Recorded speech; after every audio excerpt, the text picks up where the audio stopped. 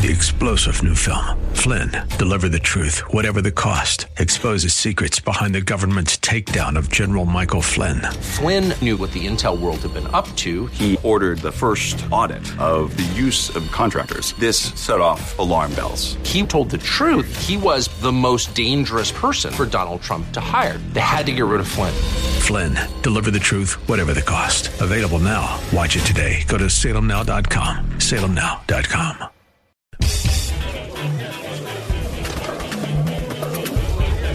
Now, AM 1220 KNELW presents New Focus on Wealth. New Focus on Wealth. Get a new focus on personal finance, wealth management, Wall Street, and the economy. Now, Rob Black.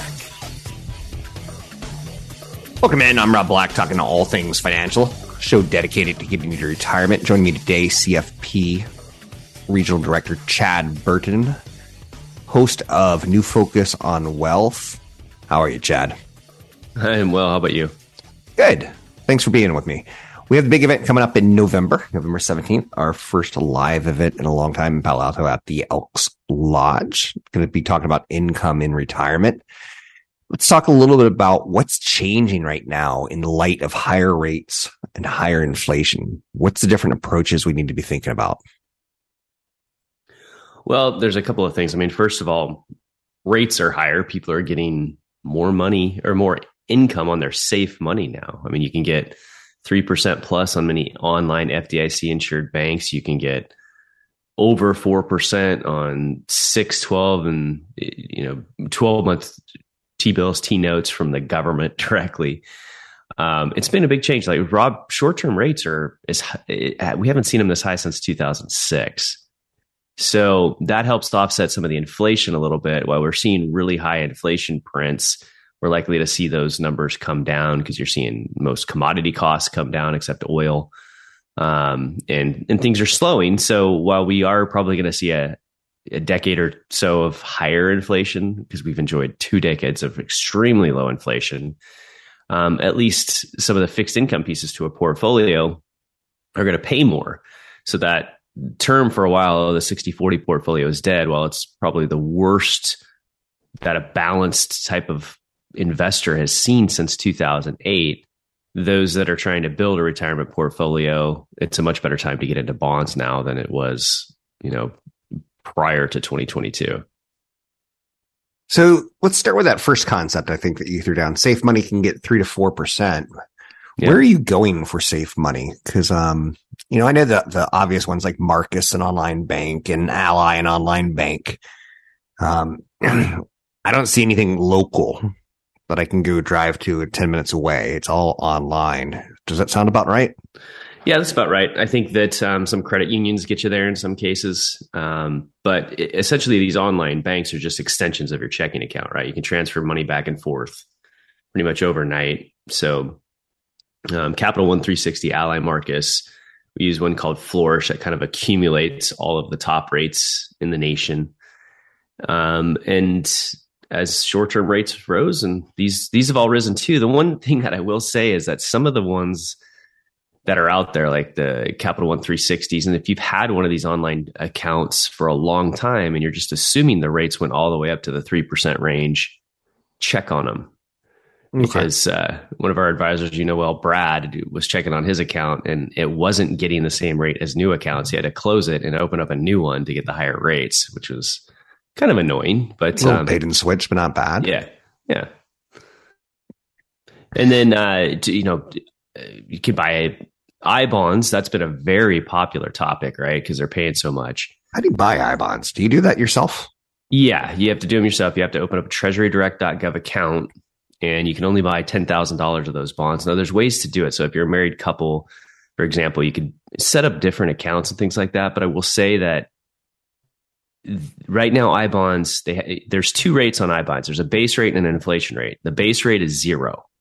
And then the inflation rate is high right now because we've seen high inflation. So those numbers will likely come down. And the thing I don't like to see is people that have a living trust buy these things outside of a trust account, because there's 2 things that create major headaches in estate planning. And that's people that own stock certificates directly or through like a Bank of New York Mellon instead of through their Schwab or Fidelity type of an account, and people that own paper bonds outside of their trust. So make sure if you're going to open up a treasurydirect.gov account to buy this stuff, and you have a living trust, that you do it properly. So I bonds are limited to 10 grand, but you can buy, 26, 52 week T-bills, T-notes, that kind of thing. And right now they're 4%. It's a good place for safe money. Safe money is considered, FDIC insured by the government. For a credit union, that's CUNA insured. I don't consider short-term bond funds safe money because as short-term rates go up, they can fall in value as well. But it's relatively safe money. Short-term bonds? Yes. Well, that's been the biggest jump in or maybe not in terms of rates, right? That's why we have an inverted curve. I mean, all the rates. I mean, this has been one of the biggest rate increases on historical record, right? It's just been insane. The 10-year Treasury started been a fun year. Yeah. Started down at under 1.5% and is slightly over 4 now on the 10-year Treasury, but 1 and 2 year bonds are paying about as much as a 10-year, right? So, or a little slightly more on the inverted curve. That's what that means, is that short-term rates are paying as higher than long-term rates. So some opportunities there, but it kind of goes back to, okay, what do you do with new money that you're trying to put in bonds? We can talk about bond ladders. Let's talk about bond ladders. Yeah. That's one of the very first things we were talking about 25 years ago on my show, you and I. I know. So I keep telling people, I like trying to explain to people, I haven't wanted to do this since 2006. Great. So, what's a bond ladder? Well, so a bond ladder is when, instead of buying bond funds, and this is mostly for new money. And typically you want to have, over $500,000 in bonds to do this.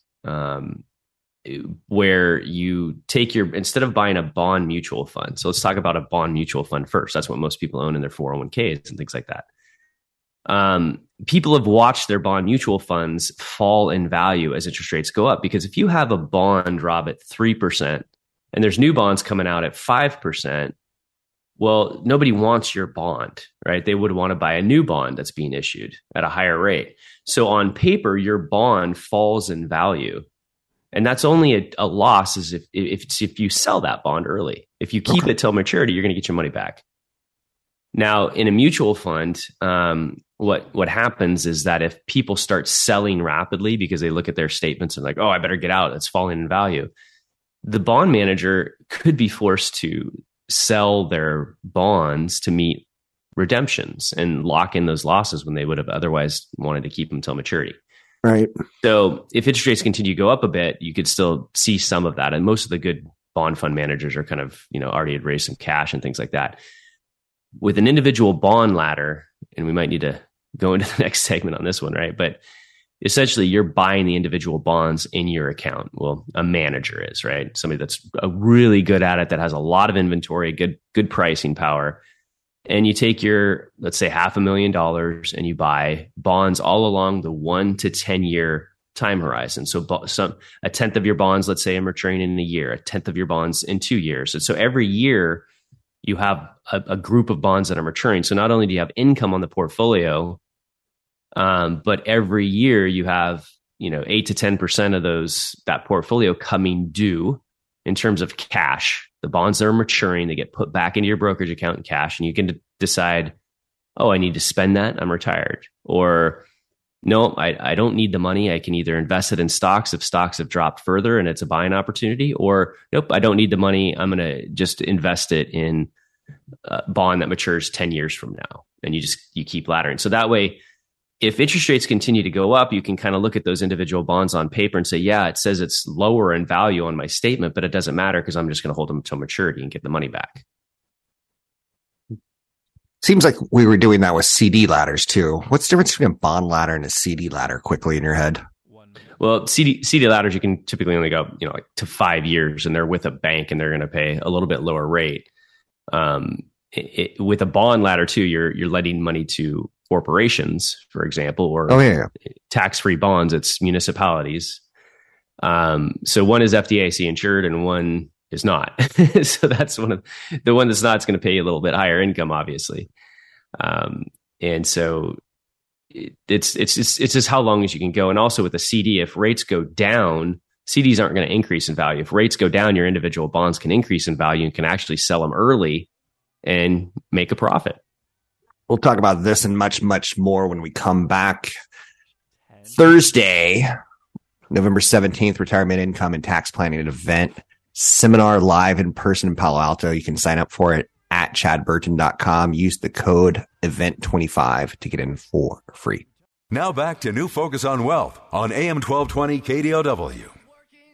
There is a whole heck of a lot going on in 2022. As we look and march closer to 2023, it's super important that you have a plan. For the first time, maybe in the last 20 years, you really sobered up with the word inflation and recession again coming to mind. They're very normal events. You got to get into some practice and you got to get into some good habits. Retirement Income and Tax Planning Seminar coming up November 17th, Elks Lodge, Palo Alto. You can sign up for the event using code EVENT25 at chadburton.com. Joining me today is CFP Chad Burton, host of New Focus on Wealth, regional director, CFP podcaster. You can find all that stuff at chadburton.com. Chad, we're talking about the changing world of inflation and interest rates. And one of the areas that's interesting to me is paying off your mortgage. The word mortgage has the word death in it. No one likes their mortgage. You and I grew up with the idea of paying off your mortgage was this party where you burned tickets before there was online payments. You'd burn your book when you were finished pulling all the tickets out and all the coupons and sending them back in after 30 years. What's the world of mortgages looking like these days? Well, there's been a couple of changes because you and I used to tell people all the time, never pay off your mortgage. Right. It was something like where you could typically take that money and, invest in bonds and get a higher rate of return. Or take that money and invest. Right. So it's, there's the building wealth phase when you want to maximize every single dollar. And then there's the phase of, it's time to simplify life and do what makes me feel better. And sometimes that's pay off your mortgage in retirement makes people feel a lot better. But we were in this weird scenario for the last couple of years until now where rates had dropped so much you could no longer invest in bonds and get a rate higher than your mortgage. And so for some people that were kind of in that simplification range, and by the way, they weren't able to get a deduction from their mortgage anymore because they were taking the standard deduction based on the 2017 tax law changes. And if they had cash on the sidelines that they were trying to invest and they were like, okay, I already own too many stocks. Should I invest in bonds? There was people I was telling, you know what? I think in your situation, it might be better to pay off your mortgage since that's going to be your forever home and you're about to go into retirement. And, here we are sitting on a bond market decline of, as of end of October 2022 of nearly 18. At one point, it was nearly down 18%. Now it's down around 16% or so, Rob. Okay. So at least that money dodged that bullet and paid off the mortgage. But now we've totally reversed course. Interest rates have jumped so much in the last several months that you can now take money that you would use to pay off a mortgage and invest it in California tax-free bonds, for example, and get a higher rate of return than an existing mortgage that you have that's like 3.5% or under. And so now it would be better to get that higher rate of return totally tax-free and keep that money liquid and flexible versus dump it into the walls of your house by paying off your mortgage, in my opinion. So we had this kind of 2-year period where, I'd switched gears, and for the first time we were telling some people to pay off their mortgage, and now it's probably going to be less and less of people doing that because of where bonds are and that ability to ladder a bond portfolio for over 10 years. So like if a person had $500,000 sitting in cash and they're lucky to have that and they're saying, do I pay off my mortgage or do I invest in a bond ladder? I would probably do the bond ladder in that situation if they already had enough stocks. So mortgages are pretty powerful tools. Let's stay with the mortgage for a second. A mortgage is an incredible loan. Now it's more expensive than it was a year ago to get. It's considered cheap money by some because it's not like credit card money. It's handled differently in how you're taxed on it. But let's talk about the idea of getting a loan right now. I talked about recently on the show that if I were to buy a retirement home, because I'm getting to that age where I'm thinking about where am I going to settle down, maybe I'd buy it now with like an adjustable rate mortgage. In about a year after seeing some real estate prices fall, that's the expectations. That's the myth that's out there on Wall Street that this is all going to go according to plan. Mm-hmm. So home prices will be a little lower in a year, but rates won't. So I'll get a 7-year adjustable rate mortgage. Maybe I'll transfer that into a 30-year if rates go down in the near future, 3 to 5 years after I buy the mortgage. Do you see where I'm going at with this? Using mortgages as tools. Is that a concept you're comfortable talking about? Yeah, absolutely. And I think first of all, people are going to have to look at the homes that they own at these, sub 3.5% rates on their mortgage, many people under 3%, and realize that, that's a house that you're probably not going to ever want to let go of, because I doubt we see those rates again. Isn't that crazy to say out loud? And I think that a lot of people end up kind of, losing money over time by constantly upgrading their primary residence. Okay. And so now if you're wanting to upgrade, it's kind of like, is it a direct, you're going to, both the price of what you're selling is going to probably come down in value and the price of what you're buying is. So it's a little bit of a trade-off, but you're just paying a higher rate on a mortgage. Whereas if you kind of look at this house that you're in, okay, let's wait a little longer to upgrade the next house so that I can continue to keep this home as a rental property if it's a good deal, right? If you can, have nice positive cash flow on it. Because that leverage on that real estate sub 3% is probably not going to happen again for a long, long time. If ever. Yeah. If ever. Let's hope not, because it's really kind of like the credit crisis got us down and then COVID pushed us down even farther into a weird low rate environment. And so I think you're right. I think that if I was to do a real estate deal right now, is to look at kind of the ARM loans again, the 7-10 year ARM interest only loans, because I do think that it's odd. We have an inverted yield curve, right, Rob, where the short-term bonds are paying the same as long. So for that to eventually uninvert when you come out of the other end of a recession, either short-term rates have to come down or long-term rates edge up. Right. And I don't know exactly what's going to happen. It's a very interesting bond market right now, but I do think that we've seen the peak inflation numbers. So as we see these prints that will still be shocking, it's going to continue to kind of come down and be less shocking. I think most commodities have fallen except oil. And we're starting to see these rounds of layoffs hit, especially in the real estate and mortgage industry. So I think that people, if they are buying something now, they probably will have a opportunity to get a slightly lower 30-year rate at the end of 2023 or beyond. If something that we're going to have to keep an eye on. So it's a very fluid situation. We don't have a lot of time, but do you look at mortgages like as a wealth building tool? There's so many things that mortgages can let you do. And I got into this industry based on the idea of Rick Edelman's first column that he ever put together, the top 10 reasons never to pay off your mortgage.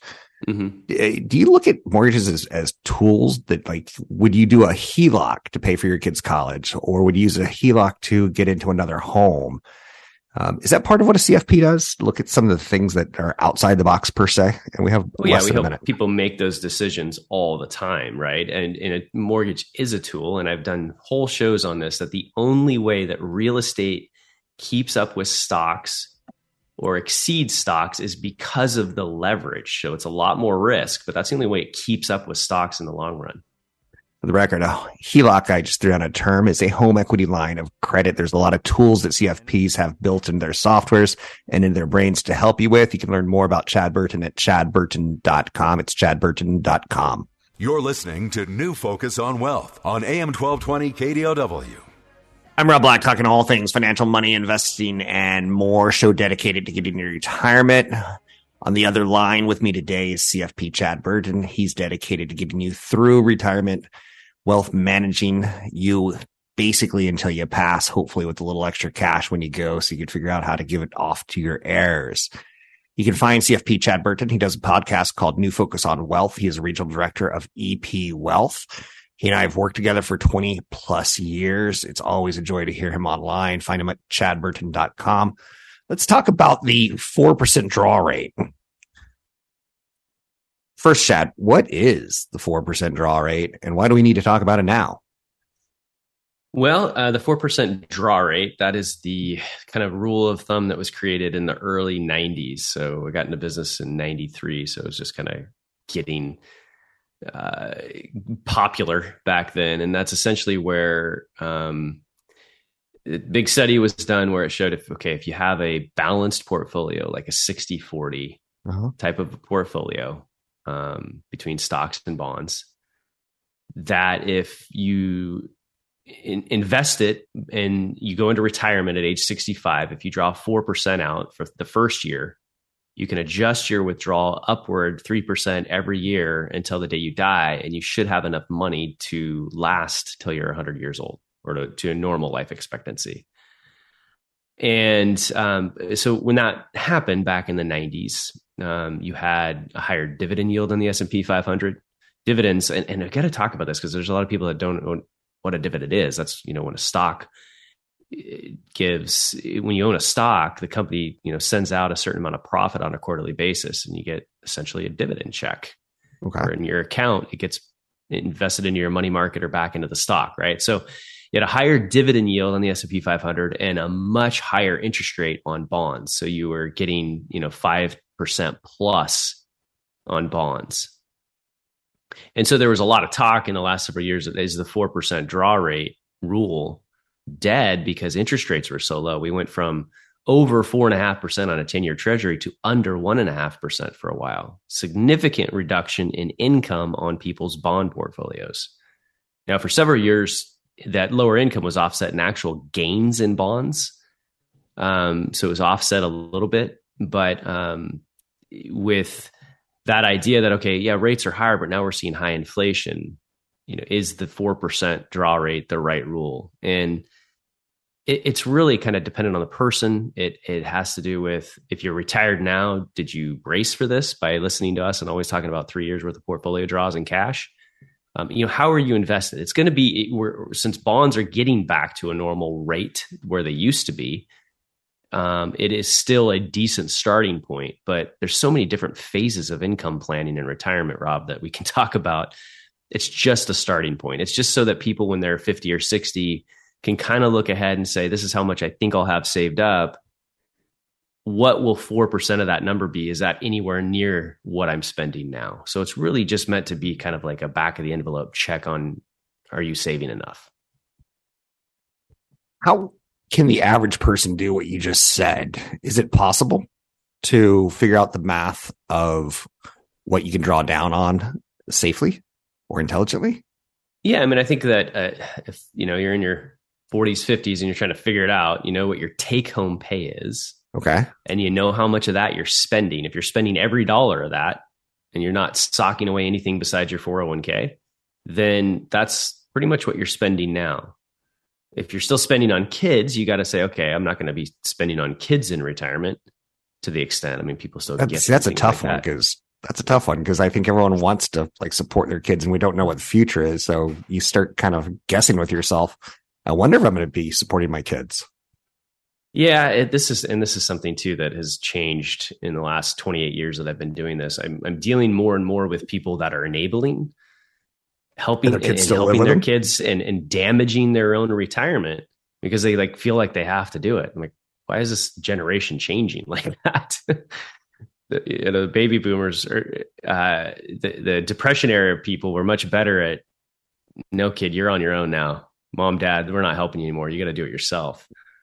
Versus how many conversations I have to have. Are you now enabling your kid? I mean, should you really help in this situation or should you let them, deal with this bad decision that they've made again? I don't know a lot of 28-year-olds, but I know a couple of 28-year-olds in the Bay Area who still live with their parents. I know a couple 35-year-olds who still live with their parents. Like enabling it's not a cost of living thing. Maybe it is a cost of living thing. Maybe it's absolutely, especially in the Bay Area, right? I mean, it's like to get into another home or something like that. That's the cost versus where lower to middle income went. Is why there's so much exodus out of the Bay Area. People can't afford to live in Palo Alto and work a lower middle class job, right? So that's when you're looking at economics and you're dealing with either New York or San Francisco, it's always just a little off. It's always hard to kind of have a conversation based on that. It's gotten a little bit more off. Yeah. And I can just tell you from the demographics of, I remember 25-year-olds used to have flats and apartments in San Francisco. That was me. And now I don't know anyone who has that. It's very strange. And like everyone who works at Cron who's new, literally the resumes are like on LinkedIn from Indiana University 2019. So it's young and they work for cheap. And I'm like, where are you guys living? Like it's crazy to me. But back to you. How are we on this 4% draw? We about finished with that?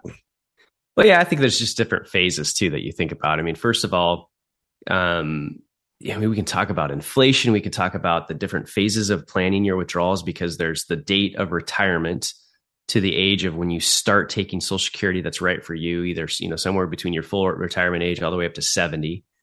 So there's a different draw rate until you take Social Security, right? Because then you might not need to draw out as much once your Social Security kicks in. And then there's another change when your required minimum distributions kick in at age 72. And I will say there's a law that'll likely pass after the midterms, Rob, that'll kick that to age 75. But there's those different phases of distribution planning. So that 4% draw rule is still decent in terms of a starting point for people to think about retirement, but a lot goes into the actual planning. And then the question is when you have a market like we have now, do people cut their expenses in retirement by 20% because stocks and bonds are down by almost that much? And the answer is no. If you set things up properly in the very beginning, 5 years prior to retirement, you don't have to take the cuts like that. I've heard you talk a little bit about that, and I've seen you glaze over the eyes of other certified financial planners. Let's talk about taking distributions and replenishing funds. What's the basic idea? Is it a best case, worst case scenario? Is it a high rate, low rate environment? Like what's your checks and balances in this scenario? Well, it's great. I mean, I got into the business in college. I was majoring in engineering and math. And so I approached the stock market and I looked at it and I'm like, okay, this is amazing. You can make so much money over time. The issue is that it's positive. If we look over the last 50 years, the market's been positive 74% of those years. Right. And so it's the mistakes that people make in the other percent that when it's negative. And so I looked at it and I said, okay, for retirees, as long as you're never selling after a decline, because usually when the declines come, when you have a recession, right? Mm-hmm. When you have a stock market that is really tied towards a recession, the typical decline is 25, 35%, somewhere around in there. We already hit 25 a few weeks back. And the length is somewhere around 17 or 18 months. So we're already like 10 months through this one, right? And so as long as you are not forced to sell either by panicking because you were invested too aggressively, or you're forced to sell because you have to pay your expenses in retirement, the market always recovers. The stock market will always recover and then back off to the races again. In fact, if you look at the S&P 500 over the last 3 years, even after today, Rob, I mean, it's still up, 23, 24%, if you put the last 3 years in perspective. So even though this year, that doesn't sound so bad when you put it in that perspective, but yeah, I mean, if you and I both are getting emails from people who are freaked out. Right. But if we go, okay, look back in October of 2019 to today, the S&P 500 is still up 32% even after this decline. So stop freaking out about a year. But the thing is that investors will freak out on these difficult phases if they don't plan for it from the very beginning. So what we do is very intense cash flow planning as you go into retirement, where it says, okay, these are all my different accounts. This is my total amount of expenses, my income or my expenses plus my taxes, healthcare costs, and everything. And so here's my expenses minus my automatic income, things like my Social Security, a certain amount of net income from very dependable rental properties, some dividends and interest from your taxable account in retirement that you're going to pay taxes on anyway, so you might as well spend it. What else is left over that you're either going to pull out of your portfolio every year or spend out of your cash? That's your draw rate. 3 years worth of your draw rate needs to be in safe money. And so I'm constantly reminding my clients that these situations, these bear markets happen every, 7 years at least. And you're going to face these 4 to 5 times in retirement. So you better prepare for it all the time. So during the good times, we're always selling some of the gains and replenishing the cash that's being spent. And during the bad times, we have enough cash, dividends and interest, Social Security, income from rentals and things like that, that we don't have to sell anything during these difficult times. And it makes it that, I have a plan to get through from the peak down to the trough, back up to the recovery. It makes people feel a lot better in retirement and sleep a lot easier, knowing that, I've already prepped for this. No big deal. That was one of your best segments ever. I'm going to sit back and listen to it again. People can grab the podcast at chadburton.com. It's chadburton.com. He does a podcast called New Focus on Wealth. I do one called The Rob Black Show. I'm Rob Black. Now back to New Focus on Wealth on AM 1220 KDOW. It's nice to say this, that Chad and I will be back live in person at an event, Retirement Income and Tax Planning Seminar. When? Thursday, November 17th, 6:30 to 8:30. Where? Elks Lodge, our favorite place to do it in Palo Alto. Great parking, easy to get into. You can sign up at chadburton.com, but use the code EVENT25 to waive the admission fees. Please do that. It's going to be good to do an event in front of a full room. It's highly encouraged that you have an assets of at least $500,000. And probably a good idea to be focusing on the next 5-10 years of your life where you're thinking about retirement income and tax planning. Chad, any quick thoughts on the event coming up in November? Well, I think you nailed it. I mean, this is really specifically for I'm 5 to 10 years from retirement, which, in the Bay Area is definitely over $500,000 saved up. Otherwise, you laugh, but it's you're not laughing. It's just a freaking not fact. At all. I mean, if you look at the 4% draw rate that we were just talking about, if you've got $1 million, you can only safely pull about $40,000 a year starting at age 65 and adjust it upwards with inflation. So I don't know how you live in the Bay Area on $40,000, right? So it's definitely not a, beginning to even mid, 40, 50-year-old investor situation. Typically it's going to be 10 years from retirement or in retirement. That's what this event is geared for.